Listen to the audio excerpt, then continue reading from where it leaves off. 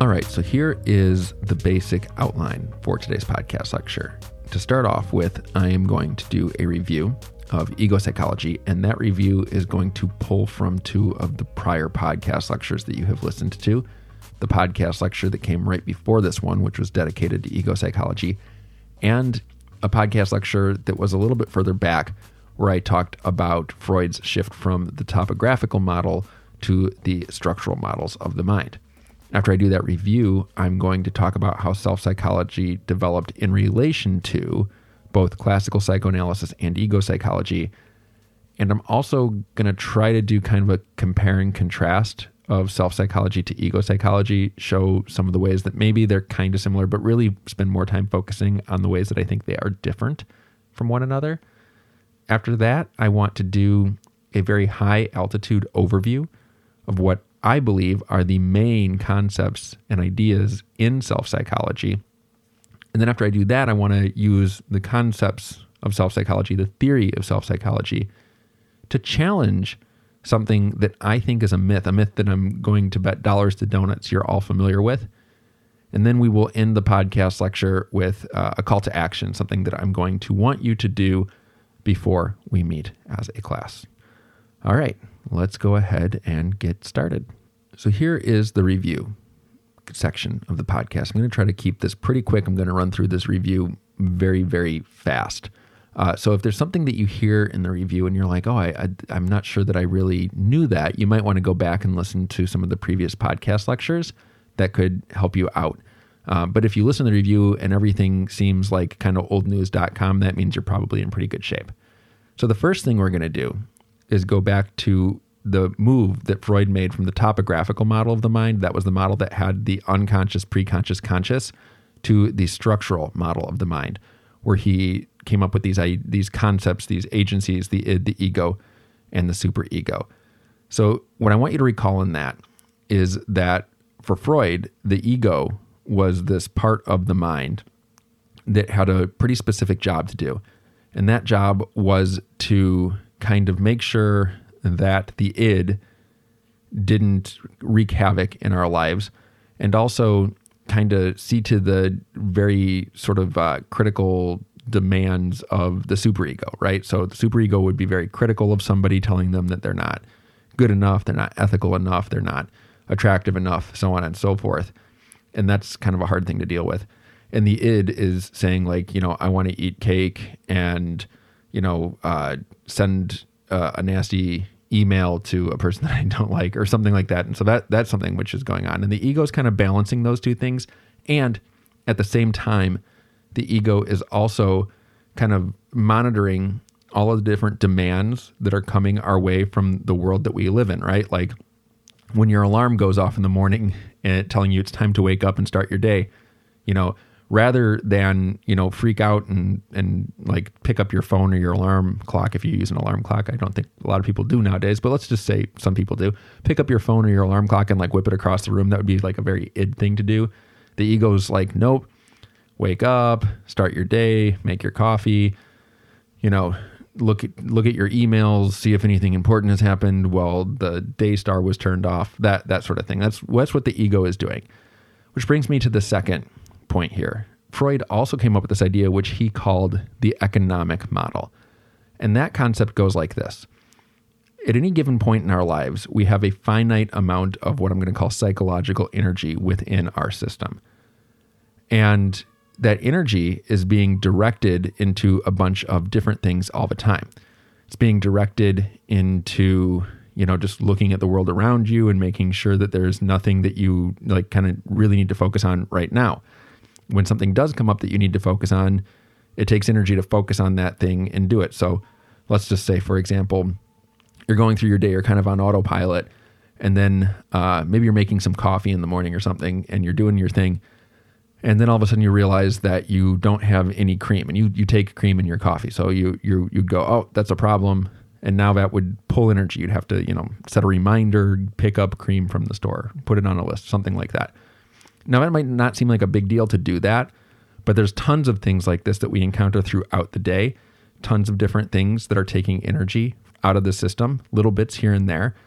And there's other things that we do that might deposit energy into the system, like relaxing, sleeping, having a really interesting conversation with somebody. All those things put energy in. So there's energy being taken out. There's energy sometimes being put in. And provided that there's enough energy in the system, the ego will do its job well. However, if there's too many things taking energy out of the system, if there's too many things that we're attempting to manage at any given moment, then that means that the ego starts to kind of do its job a little bit less well. It gets a little bit sloppy. We start making mistakes. We say things we don't mean. We forget to do things that are important, so on and so forth. So that's the economic model that Freud came up with. The next point that I want to talk about, and this is something that I really covered a lot in the previous podcast lecture, is that psychoanalysis was something that Freud created in Europe during primarily the Victorian era, which was a time that was incredibly rigid and very oppressive. He witnessed all sorts of different kinds of violence, racism, sexism being directed at people who were different from what was considered to be normal in that time and place. And he also witnessed a whole bunch of other kinds of tragedies throughout his life. And that gave him and the psychoanalysis that he created a kind of tragic or pessimistic streak, we might say, right? Those are two things that are very present in Freud's version of psychoanalysis because it was created at a specific time and place. And, you might agree or disagree with this, but the idea is that anybody who was existing at the same time and place that Freud was would have probably created a tragic and pessimistic theory of the human mind as well.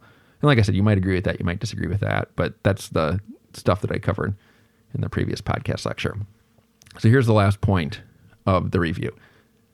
Ego psychology is a theory and a set of practices or techniques that was developed as an offshoot of Freudian psychoanalysis. So it uses Freudian psychoanalysis as its foundation, as its base. But then it kind of creates this new stuff. It adds on to it. It's like a new branch coming off of the main trunk of the tree. And ego psychology, unlike Freudian psychoanalysis, which was created in Europe at a time that was filled with all sorts of, violence and other very problematic things, ego psychology was created in the United States. The United States had a culture which is very, very, very tied into capitalism. And that culture, the culture in the United States that is tied into capitalism, valued, and I would say continues to value, people being healthy and well-balanced so that they can be productive. That's the idea here, right? It is the person's individual responsibility to see to their physical health, their mental health, their emotional health. It is the person's individual responsibility to save enough money so that they can do the things they want to do. It's the person's individual responsibility to take care of just all the stuff that needs being taken care of, right? That's the way it works here. And the idea is that if people are good at that, then they can be very productive. Americans love that term, productive. There's many times in my life where I've asked somebody, hey, how are you doing? How was your day? Something like that. And they're like, oh, it was really good. I've been really productive. That's something that I hear a lot. And that's one of the reasons that I think that this kind of value system is still very much in place here in the United States. The other thing that was very present in the United States when ego psychology was developed was a valuing of having a positive attitude, the valuing of not feeling sorry for oneself. The idea was what people should do if they want to be healthy and well-balanced and productive is they should have a good attitude. If people have a good attitude, that means good things happen to them. If they don't have a good attitude, bad things happen to them. In addition to that, I mean, this can turn into I think anyways, it can turn into a bit of victim blaming. If bad things are happening to you, it's because you have a bad attitude. It's not because, society hasn't made it easy for you to do some of the things you need to do. It's because you don't have a good attitude. That's the idea here. So that's ego psychology and a little bit about the time and place where it was created. And that is going to conclude our review. So what I'm going to do now is play a little bit of transition music. And when we come back, I will get into situating self-psychology as a theory as it relates to both classical Freudian psychoanalysis and ego psychology.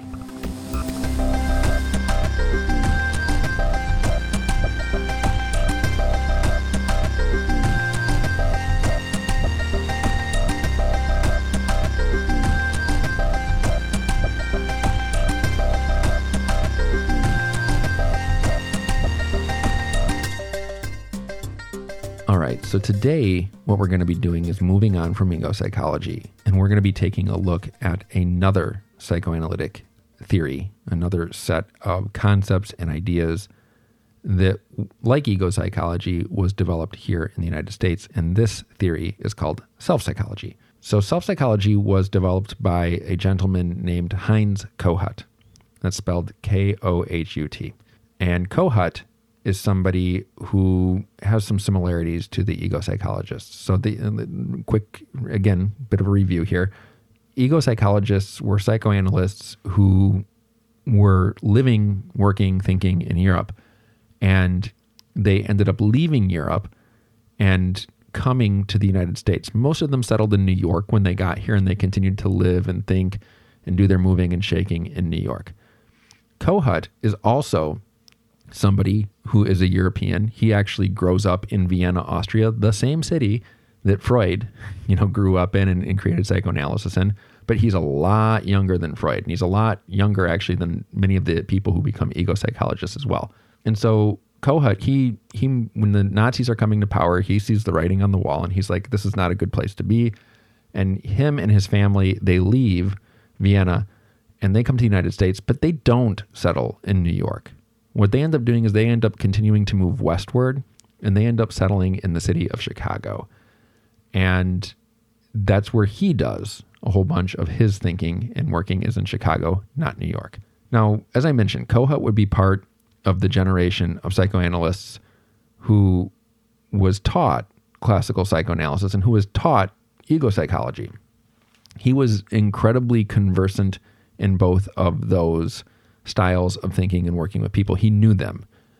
But after he learned them, and I would go so far as to say because he learned them and learned them very, very well, he was able to kind of take a critical point of view to both of them. And when he took a critical point of view to both classical psychoanalysis and ego psychology, he noticed that there were some things that he thought were deficiencies in both of those systems of thought. He thought that they did some things really well, absolutely, but he also noticed that they didn't do some very important things as well as he would like them to do. And that dissatisfaction that he felt with classical psychoanalysis, the dissatisfaction that he felt with ego psychology, led him to say, I'm going to develop something which is going to be a new way of working with people, a different way of working with people that is based on classical psychoanalysis, based on those foundational concepts that Freud articulated, and to a degree also based on ego psychology. But it's going to be yet again a new branch, kind of branching off and going off in a new direction away from both of those things. So if you think of a tree, the trunk of the tree, that's classical Freudian psychoanalysis. That's those foundational concepts that we talked about in Unit 1 of this class. Now what I want you to do is imagine a branch coming off of that main trunk. Call that branch ego psychology. And then what I want you to do is really very early on in that new branch, I want you to imagine a second branch branching off of that first branch that branches off of the trunk. And that second branch, that's going to be self-psychology. So let's talk about a little bit about what makes this new branch different than what came before. So in both classical Freudian psychoanalysis and in ego psychology, one of the things that was kind of normal is that the analyst, the psychoanalyst who would treat patients, would sit somewhere where their patient couldn't see them. The patient would lie down on a couch, and the patient was supposed to free associate. They were supposed to just say whatever it was that came into their mind without censoring themselves. They're supposed to be as honest as they could. The analyst would listen to them very closely with something that Freud called evenly suspended attention. Another way of describing that would be listen to them in a non-judgmental way. And the analyst wouldn't say very much. There'd be times where the patient would be talking, and then the patient would stop talking. And rather than offer some kind of reassurance or whatever, the analyst would just be quiet. That was what they would do. Now, the classical psychoanalysts and the ego psychologists, if you ask them, why would you do that? Why would you just be quiet when somebody, was not talking? And they would say that they wanted to give the patient time to think, that silence was not a bad thing, that silence was kind of like space. And sometimes people needed space in order to gather their thoughts and just kind of keep on going. And they didn't want to interrupt the patient's thought process, right? That was the idea here. And so they would wait. And then the patient would eventually start talking again. Now, there were obviously times where the patient would stop talking and they would get uncomfortable. And additionally, classical psychoanalysts and ego psychologists, they didn't really try to get rid of the discomfort. They let the patient feel uncomfortable. They might, from time to time, comment on it. They might say something really basic like, "You've stopped talking," but that would be the only sort of thing they might offer an interpretation, I guess, too. I don't want to make them sound like they're too cold or too aloof, because that would be inaccurate and unfair. But what I am trying to make clear is that both classical psychoanalysts and ego psychologists, they weren't super talkative people. And they tried to take themselves sort of like out of the equation. Maybe you've heard of this thing called the blank screen. There's this idea that the therapist or the analyst should be a blank screen that the patient just projects on. There was an idea that the psychoanalyst shouldn't bring their personality, shouldn't bring their self, shouldn't talk about themselves, should be very kind of impersonal. That was the idea in those two things. And Kohut experienced these things, and he actually practiced that way himself for a very, very, very long time. He practiced what would be called a classical style of psychoanalysis. He taught other people to practice that same style. But when he was working with patients, what he noticed is that not all patients responded in a really good way to that style. Now, there are patients who did respond in a positive way. Kohut's very clear on this. If you read his writing, he does not think that classical psychoanalysis or that ego psychology are bad ways of working with people. He says that many times in many different ways. He does not think they're bad. What he does come to think, though, is that there are some patients that those styles just are not going to work for. They are the kind of patient who has experienced perhaps a lot of deprivation, a lot of people not treating them well, maybe a lot of what we might call today neglect. Kohut said when you encounter that kind of a patient, treating them in this style of classical psychoanalysis or ego psychology, not only does it not help them, it might in fact be kind of harmful to them, is one of the things that he comes to believe. Another thing, though, that I want to make as clear as I possibly can about this is that Kohut doesn't just read one article on ego psychology or read one book on classical psychoanalysis. He spends years and years and years of his life studying those two things closely and practicing both of those styles of working with people a lot. He is somebody who understands them. He's done the work to understand them. He's tried to use them. He's used them and seen them work. He's used them and seen them fail to work. And because of that, because he actually engages with the theory first, then he's actually able to go hey, I have some criticisms. I have some concerns that I want to voice about these ways of working with people. And that's kind of what gets him going. I want to highlight that because I find that that's so different than the way that so many people are today. And I say this based off of my own work as a supervisor sometimes with people. I'll have somebody who comes to me for supervision and they'll tell me that there's something that they just don't like very much. They might not like psychoanalysis. They might not like self-psychology. They might not like CBT or DBT. Who knows, right? There's something they don't like.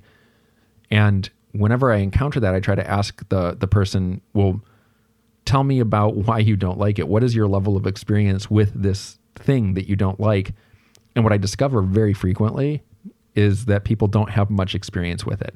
They have a little tiny bit of experience with it. And based on that tiny bit of experience, they've decided this thing is rubbish and they don't like it. And that, I think, is kind of sloppy and even a little bit lazy. And so when I talk about Kohut, I want to make it clear that he wasn't doing that, right? He took the time to really understand the thing that he later on kind of criticized. And I want to encourage all of you who are listening to my voice right now to be more like Kohut, right? If you're going to be critical of things, that's fine. Being critical of things is good. But to be critical of something and then to create your own thing that kind of addresses whatever your criticisms are, you have to know the thing that you're criticizing. You have to know it really well. That's super important. You got to be able to do that. Kohut was able to do that. And I would encourage you all to, like I said, follow his example. But anyways, I'm digressing. The next thing that I want to do in this podcast lecture is kind of take a look at self-psychology itself. And as I said, kind of compare it and contrast it to the stuff that came before it. And in doing that, kind of try to illustrate for you the way that self-psychology represents kind of an evolution, a gradual mutation of some of the foundational psychoanalytic ideas and practices that were created by Freud over time. So one of the first things that I'm going to call your attention to that makes self-psychology different from both classical psychoanalysis and ego psychology is something which is pretty obvious because it's right in the title, self-psychology. You know, Kohut learned ego psychology, he practiced ego psychology, and then he was, instead of just like writing his stuff that he called like a new version of ego psychology, he changed the name. He created this thing that he called self-psychology. He did not stick with the term ego. He used the word self.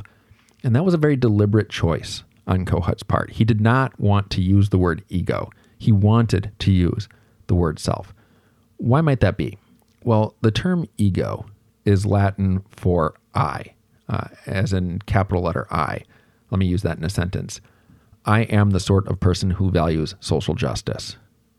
Or I like the Red Sox better than I like the Yankees. That I in those sentences, if you were saying those sentences in Latin, you would say ego. And that's what ego psychology looked at. It looked at this thing, this I, the I that likes the Red Sox better than the Yankees, the I that values social justice. And the ego, the I, that could also be another way of thinking of what I called in a previous podcast lecture, our identity. The consistent way that we attempt to present ourselves to the external world so that other people and other systems in that external world are able to identify us and that they identify us in a way which is generally positive. That's what ego psychology focused on, was helping people create a more consistent version of this identity, a more socially adaptable kind of identity that could fit into society in easier ways. That's one of the things that ego psychology tried to do. Did other things too, but that was one of its main projects. So for Kohut, he studied that, and he didn't see a problem with it necessarily, but he thought that the concept of the ego was maybe not expansive enough. And so he decided he wanted to use this other idea, which he called the self. And I would say that for Kohut, the self is a bigger and kind of like much more flexible concept than ego or identity. And maybe this is because he was doing this in the United States. And in the United States, there was this idea of self that gets thrown into a lot of other concepts that people throw around pretty regularly. I'll give you some examples here. In the United States, we talk about developing things like self-respect and self-esteem. From time to time, people will talk about achieving something called self-actualization. And Kohut heard all those sorts of things, and he thought that the self was kind of a much more bigger, maybe a more foundational way of thinking about people than focusing on their ego. If you'll recall from my lecture on ego psychology, the ego psychologists looked at the ego kind of like an air traffic controller, sort of like this machine that would balance all of these different kinds of things that were coming at it. It had the demands of the id, the criticisms of the superego, all of the things that were just happening in our lives. And it was constantly and all those things were like planes in the air. And the ego was managing all those planes and bringing some in for a landing and sending some up into the air, so on and so forth. And it needed psychological energy to do this. But the ego psychologists really, it's fair to say, I think, that ego psychologists kind of saw the ego as a machine, and that machine just needed the right kind of fuel, psychological energy to work well, to function right, so on and so forth.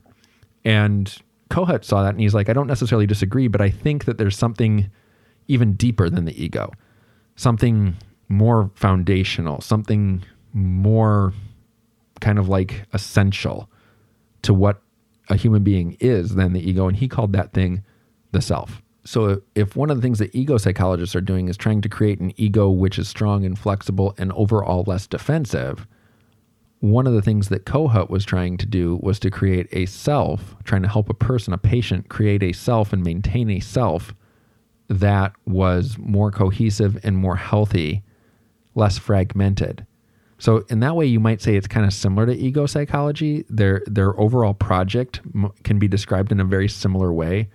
but what they're aiming at is slightly different, very close together, but slightly different. Ego psychologists aim at creating a strong, flexible, capable, productive ego identity. And self-psychologists and Kohut, they aimed at the creation of a healthy and cohesive self. So let's, again, take a quick look at this and do another comparison to ego psychology. So in the previous podcast lecture on ego psychology, one of the things that I said is that the ego is this thing that gets a grip on ourself, right? And when the ego gets a grip on ourself, what happens is the ego is able to have us behave in ways that are largely going to help us stay out of trouble. Kohut saw that and he thought, okay, that's fine to do that. But what he wanted to do is not focus on the ego that was gripping the self, but focus on the self itself in a way, right? The thing that was being grasped. So Kohut believed that rather than trying to strengthen the ego, the thing that's kind of like gripping the steering wheel of the personality, it's better to focus on the personality itself. That's a really good thing to do. Make sure that the self that is being grasped is in really good shape. Make sure that it doesn't have any major deficits, any major flaws, any major cracks running through it. That's kind of what he was attempting to do with the theory that he created. Now, Kohut sees the creation of what he calls a cohesive or a healthy self as a project that we start kind of like right away when we're born, and we never actually finish it. It goes on throughout our entire life cycle. We don't like create ourselves and then have it be done.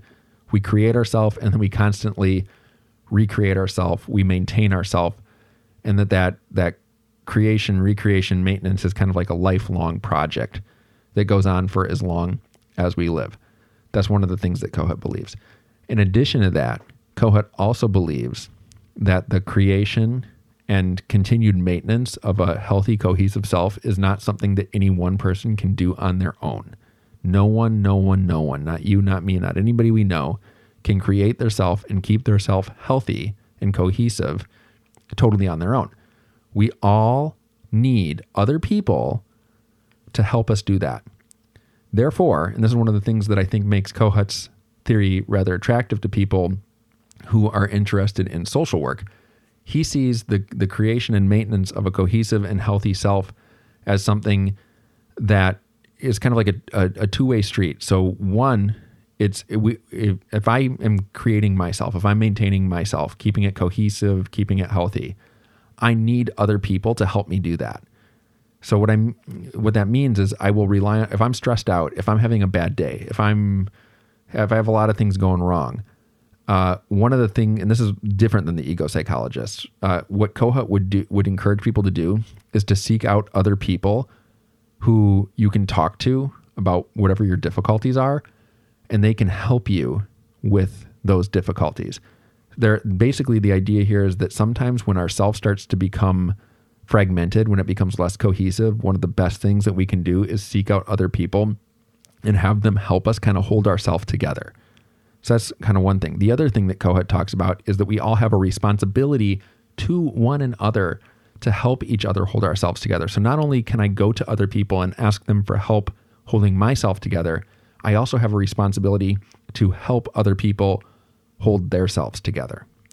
That's one of the other kind of interesting bits about self-psychology that, like I said, people who are social workers generally find that to be extremely interesting and useful. And I'll say this again, this is a process, the being helped by others and helping others maintain a cohesive and healthy self. That's something that we do constantly throughout all of our lives.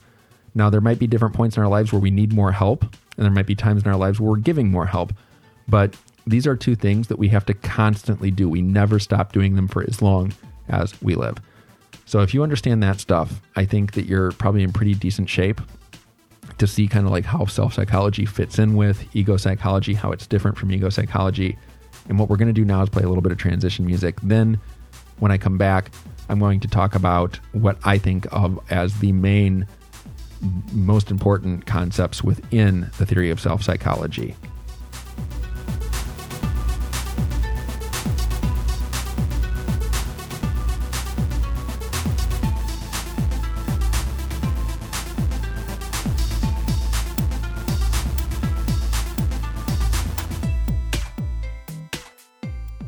Okay, so there are 8 different concepts that I believe are really important to understand self-psychology. So what I'm going to do next is I'm going to list those 8 concepts one by one.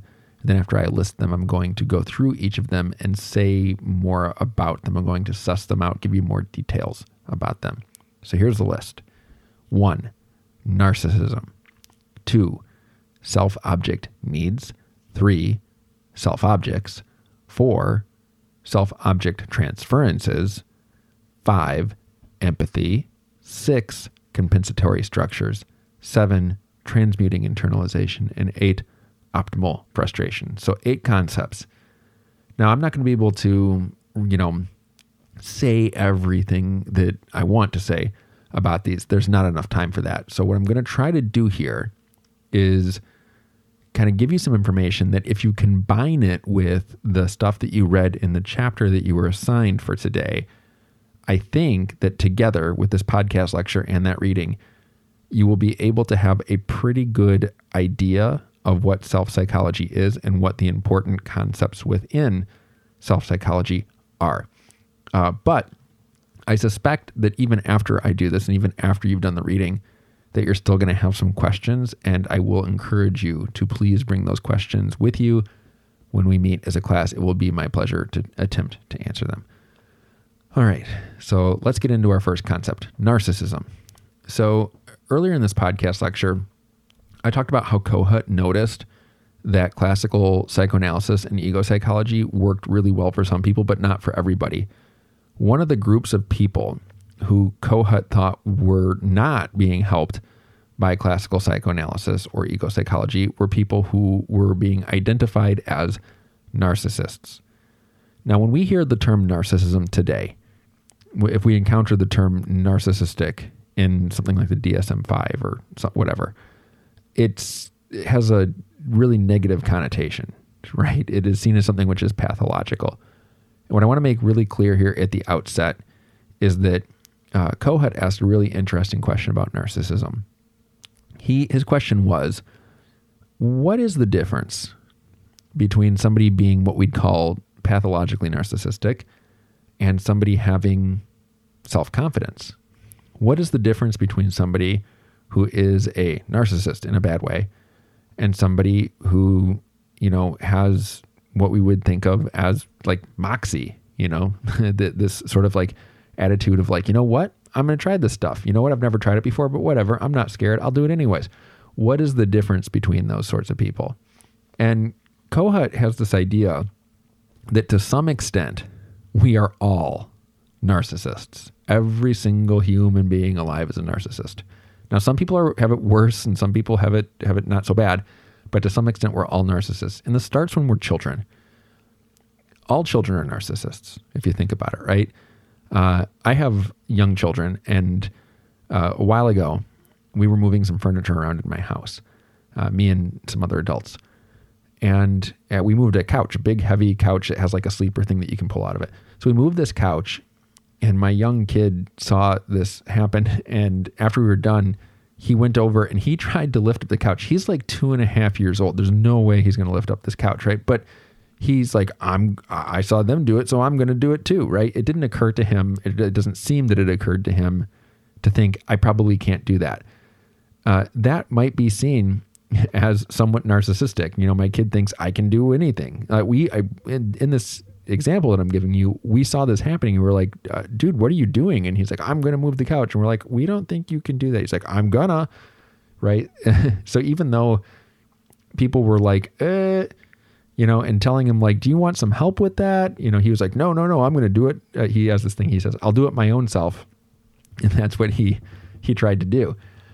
So again, that could be seen as something which is narcissistic. Now, Kohut's idea is that children need to be narcissistic because when you're a young kid, so many things that you encounter are things that you've never done before, things that you have no experience with. And doing things that you have no experience with is anxiety producing. One of the ways that you can sort of kind of outflank the anxiety is to be narcissistic, is what he would say. Let me try to tie this to adulthood. If you're right here, right now at this stage in your life, if you're about to go do something that you've never done before, my guess is that it will make you a little bit anxious. And Kohut said there's this thing called healthy narcissism. And healthy narcissism is maybe what we might call self-confidence today. It's this idea that you're going to, in a sense, act as if you can do this thing and it's not a problem, even if it's making you feel anxious and scared or something like that. That's what he said. Now, there are some people who take this way too far. They don't have healthy narcissism. They have an unhealthy amount of narcissism. And those are the kinds of people that probably, get labeled with some kind of thing like narcissistic personality disorder. Now, these sorts of folks, they tend to present as, I'm so great, I'm so confident, I don't need anybody, I'm smarter than everybody, I don't need to go to school, I don't need to read that book, I already know that, or I can just figure it out by watching videos on the internet, something like that, right? Kohut's, I think, view of narcissism was to see it differently than the way that most people around him saw it. When most people around him encountered somebody who was a narcissist, they didn't like that person, and they thought that that person was sick, and that they needed to be kind of like taken down a peg or two. And Kohut thought that was not a good way to deal with narcissists. Instead, he thought when people present as pathologically narcissistic, what you're seeing in their presentation that they're so great is actually a feeling of being very inferior, of being very deficient, of being not good enough. And that those feelings, the feelings of being, I'm not good enough, I'm deficient, I'm not smart, I'm not attractive, etc., that those ideas had become repressed. They had been put into the unconscious. And that one of the ways that the person was trying to keep them repressed, keep them in the unconscious, was by acting as if they were the opposite of those things. And that's what we're seeing with narcissism. But the key idea here is that if you're dealing with somebody who's narcissistic, rather than buying into the story that they tell you and themselves about themselves, that story being, I'm so great, you should see the unconscious story, which is, I'm not great at all. I'm rubbish. And use that as your starting point when you treat them. I hope that makes sense as I say it. So that's kind of some of Kohut's views on narcissism. There's more, but that's the stuff that I'm going to talk about for now. So moving on from narcissism, Kohut has this other concept that he talks about. And I've broken this concept down into kind of like 3 sub-concepts here: self-object needs, self-objects, and self-object transferences. I'm going to start off with self-object needs. So Kohut identified 3 things that all people need. The things that he identified that everybody, regardless of their particulars, need is people need ideals. Another way that we could say this is that people need role models, people who they can look up to and say, that person over there, the kind of person they are, the kind of life they have, that's the kind of person that I want to be. That's the kind of life that I want to have. I'm going to model myself after them and try to kind of become my own version of what they are. That's what Kohut said we all needed. Now, from a lot of people, that's their parents, but not everybody has that. Sometimes the ideals can come from other places. They can even come from famous individuals or fictional characters, some people have argued. But everybody, to some extent, needs ideals in their life. The second need that we have is the need for grandiosity. Grandiosity could be described as a belief that you will be able to do stuff, or that if you can't do it, that eventually you'll be able to figure out how to do it. If you have that, then you have enough grandiosity. This is also perhaps another way of speaking about what Kohut might call healthy narcissism. That sense of self-confidence that you can do things, and even if you don't know how to do things now, you can probably figure out how to do them given enough time. So that's the other need that we have. And the last need that we have is the need for companionship or friendship, you might call it, to have people around us who we think and feel and believe really understand us, really get us, who we can talk to about our lives and our experiences and really enjoy that, and listen to them talk about their lives, listen to them talk about their experiences, and feel like this person or these people, they're my person, they're my people. We all need that. We all need to feel that sense of kind of like social belonging. So once again, 3 needs: ideals, grandiosity, friendship. Kohut thought that those needs are things that if we don't get them met, we have problems. Not getting those needs met creates flaws or deficits or cracks in this thing that he called the self, the foundational thing of who and what we are. If we have enough ideals, if we have enough grandiosity, if we have enough friendship in our lives, then we're going to have a much more cohesive, a much more solid, a much stronger self.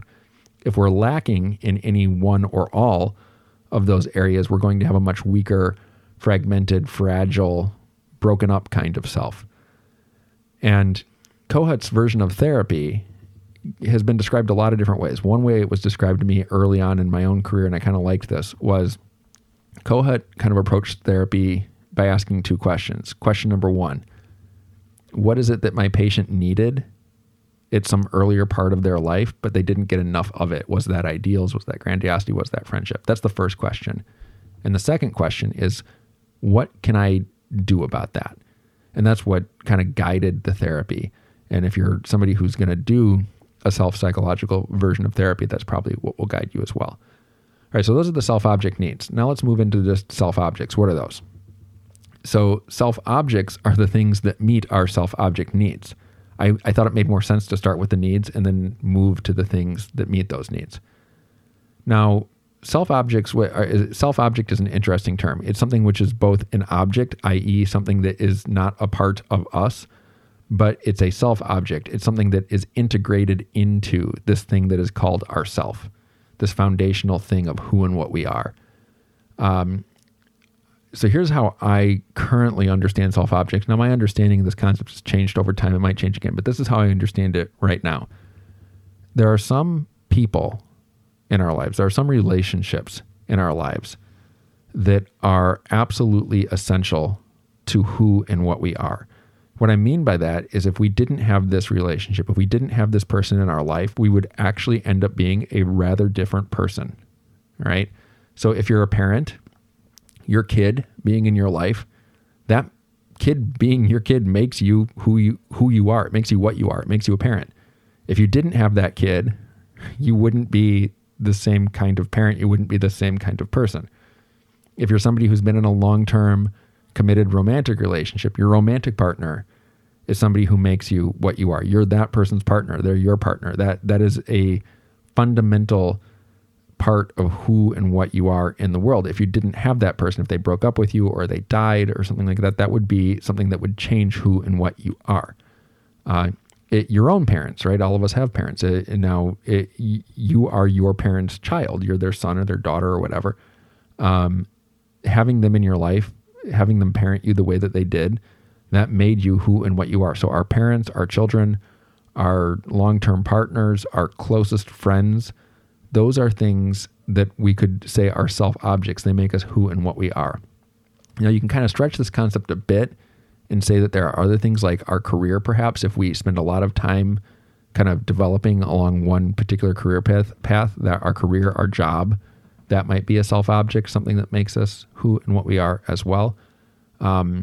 If we spend a lot of time kind of like, if we belong to a church, if we belong to a school, being a student at that school, being an alumni of that school, being a member of this church or congregation, or those might be things also that could function as self-objects that make us who and what we are. Now, the other thing that's important to understand about self-objects is that self-objects are things that, in addition to being so important to who and what we are, they're things that meet our needs for ideals, grandiosity, and friendship. We get those needs met through our relationships to our self-objects, who and whatever those are. The last part of this is what's called self-object transferences. So as I mentioned earlier, Kohut thought that we had these 3 needs: idealization, grandiosity, and friendship. And he thought that sometimes people had a deficit in 1, 2, or 3 of those areas. And when he was working with people, he tried to figure out where their biggest deficit was, right? Like, so somebody might have a deficit in the area of ideals and grandiosity, but there would be one that's probably a bigger deficit. And one of the first things that you try to do when you're practicing as a self-psychological kind of person is try to identify where the greatest self-object deficit is, because that's where you're going to focus your interventions on. So the way that you do that is you look for different types of transferences. Now, the Kohut kind of articulated these things somewhat specifically. I'm going to do my best to succinctly describe them. So let's start with ideals. Let's say that there's somebody who did not have a lot of people in their life that they could look to and idealize and say, that's the kind of person I want to be. That's the kind of life I want to have. Kohut said if somebody had a deficit in that area, it would show up in what he called merging transference to the therapist. What that looks like is the patient putting the therapist up on a pedestal. The patient saying things to the therapist like, you're the best therapist I've ever had. You're so smart. You should write a book. These sorts of things, right? They're very complimentary. They're telling the therapist, you're wonderful. You are the best.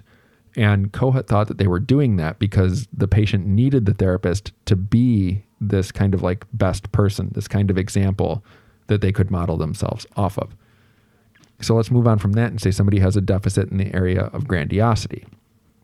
If somebody has a deficit in the area of grandiosity, what they do is they, instead of propping the therapist up, they prop themselves up, right? In different ways. They're like, I don't know if you know, but I'm kind of like a big deal. I'm really smart. I don't really need to be here. I'm just doing this because, my teacher made me or whatever, but I don't need this. This is like, I'm good. I'm fine. That's one way that it showed up. However, there was also, and this is sometimes a confusing thing for people, there's another way that it shows up. Sometimes mirroring transference also shows up in people putting themselves down. Somebody will say like, I'm rubbish, I suck, I'm no good, those sorts of things. So how are these both the same thing? People usually ask me. Well, in both instances, when the person is either saying like, I'm so great, or the person is saying, I'm so rubbish, what they're looking for is for the therapist to tell them that they're great. The person who's saying I'm great wants the therapist to be like, you know what? Yeah, you are great.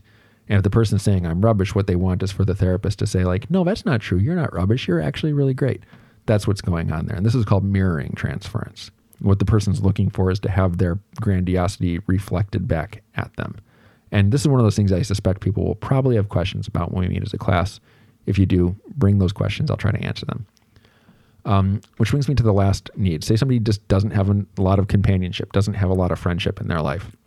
This shows up in what Kohut called twinship transference.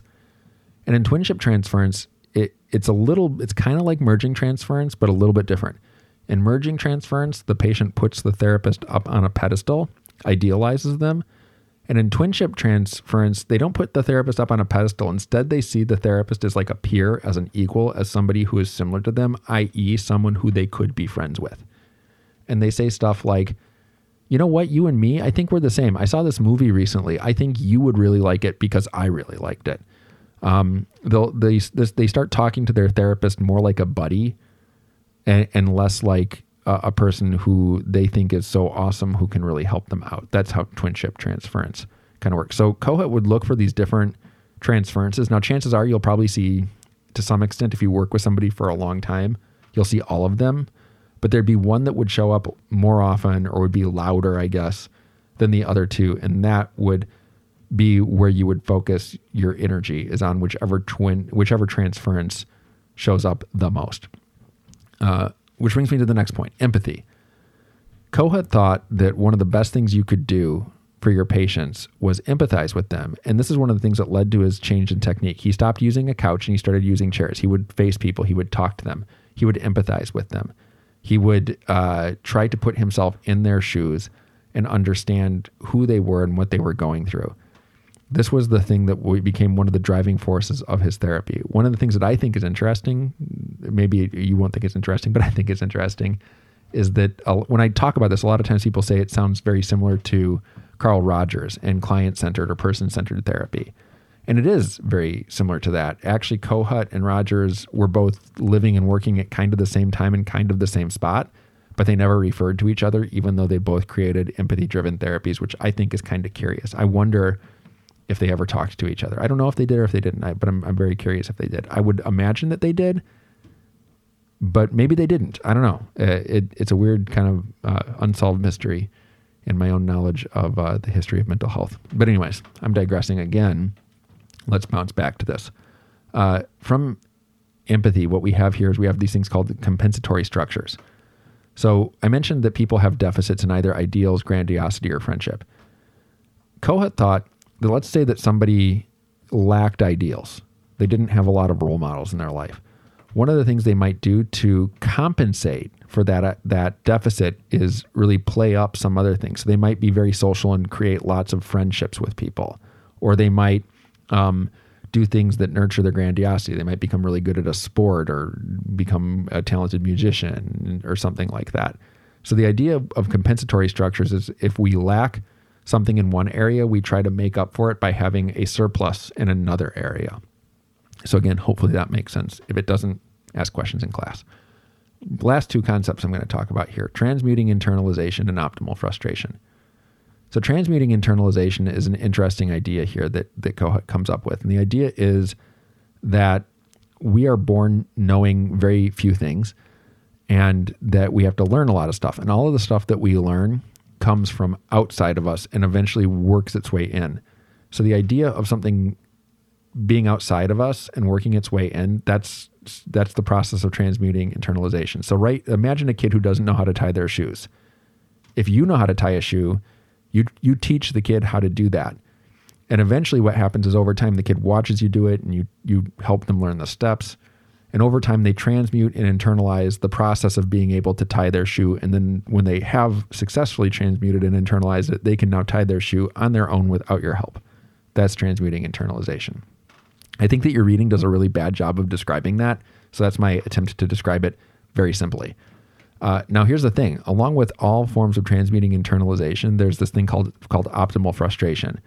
Kohut thought that one of the things that Americans were not particularly good at was dealing with frustration. He saw that Americans, whenever people were getting frustrated, they would try to get rid of the frustration maybe a little bit too quickly.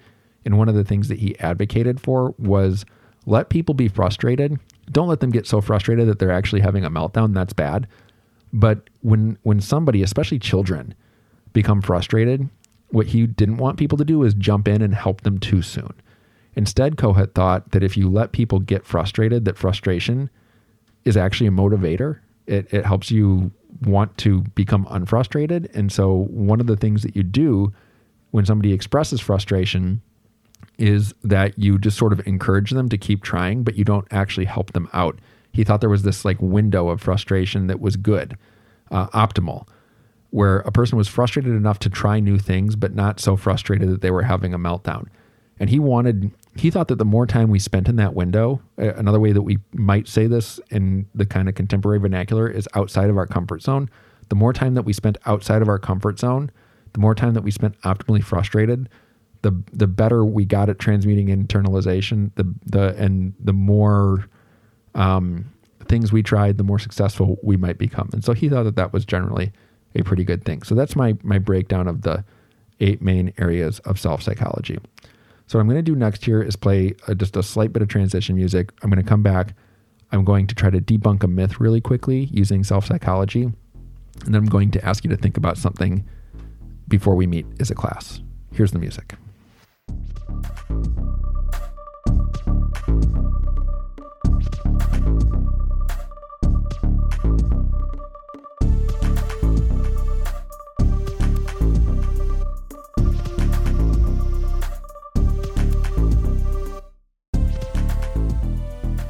All right, so here we are. We're back. I'm going to try to do this section really fast because this podcast lecture has been a little bit longer than I thought it would be.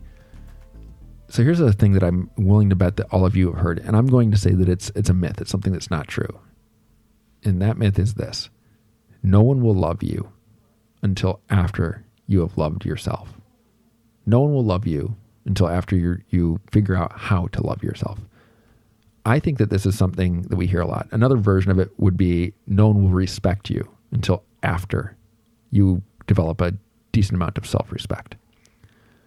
Now, self-psychology would say that those two things are wrong, that they are myths, that they are things that people like to believe are true, but they're not. People like to believe they're true because it's like, okay, if all I need to do is learn how to respect myself, if all I need to do is learn how to love myself, if I can do that, then everybody else will just kind of follow my example and they'll love me and respect me. That's a nice story, self-psychology says, but it's wrong. Because as I said in the previous section of this podcast, we are not born knowing how to love ourselves. We're not born knowing how to respect ourselves. We're not born knowing how to tie our shoes. We're not born knowing how to speak a language. All of these things are things that we need to be taught by people who are outside of us. And this is what Kohut was referring to when he talked about the development and the maintenance of a cohesive self being a lifelong project, which is contingent upon us being helped by others and contingent upon us helping others. Self-psychology would suggest that loving ourselves, respecting ourselves is a skill, and it's a skill that we need to experience from somebody else first. We need to have somebody in our life who loves us, because having that person in our life who loves us, that shows us how to love ourselves, because this other person loves us.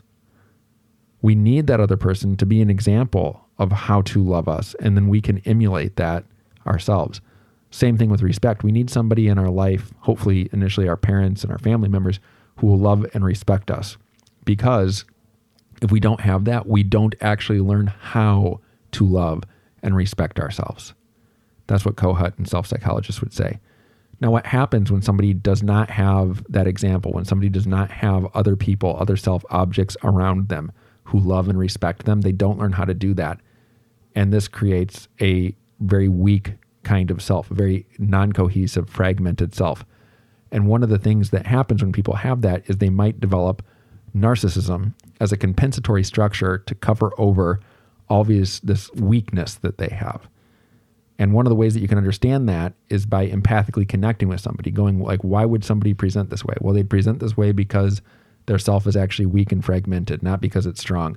And then you can try to understand what's going on with them, look for transferences, identify transferences, and therefore identify deficits, and then try to do something about those deficits in the therapeutic work that you're doing. And so hopefully that makes sense to you again.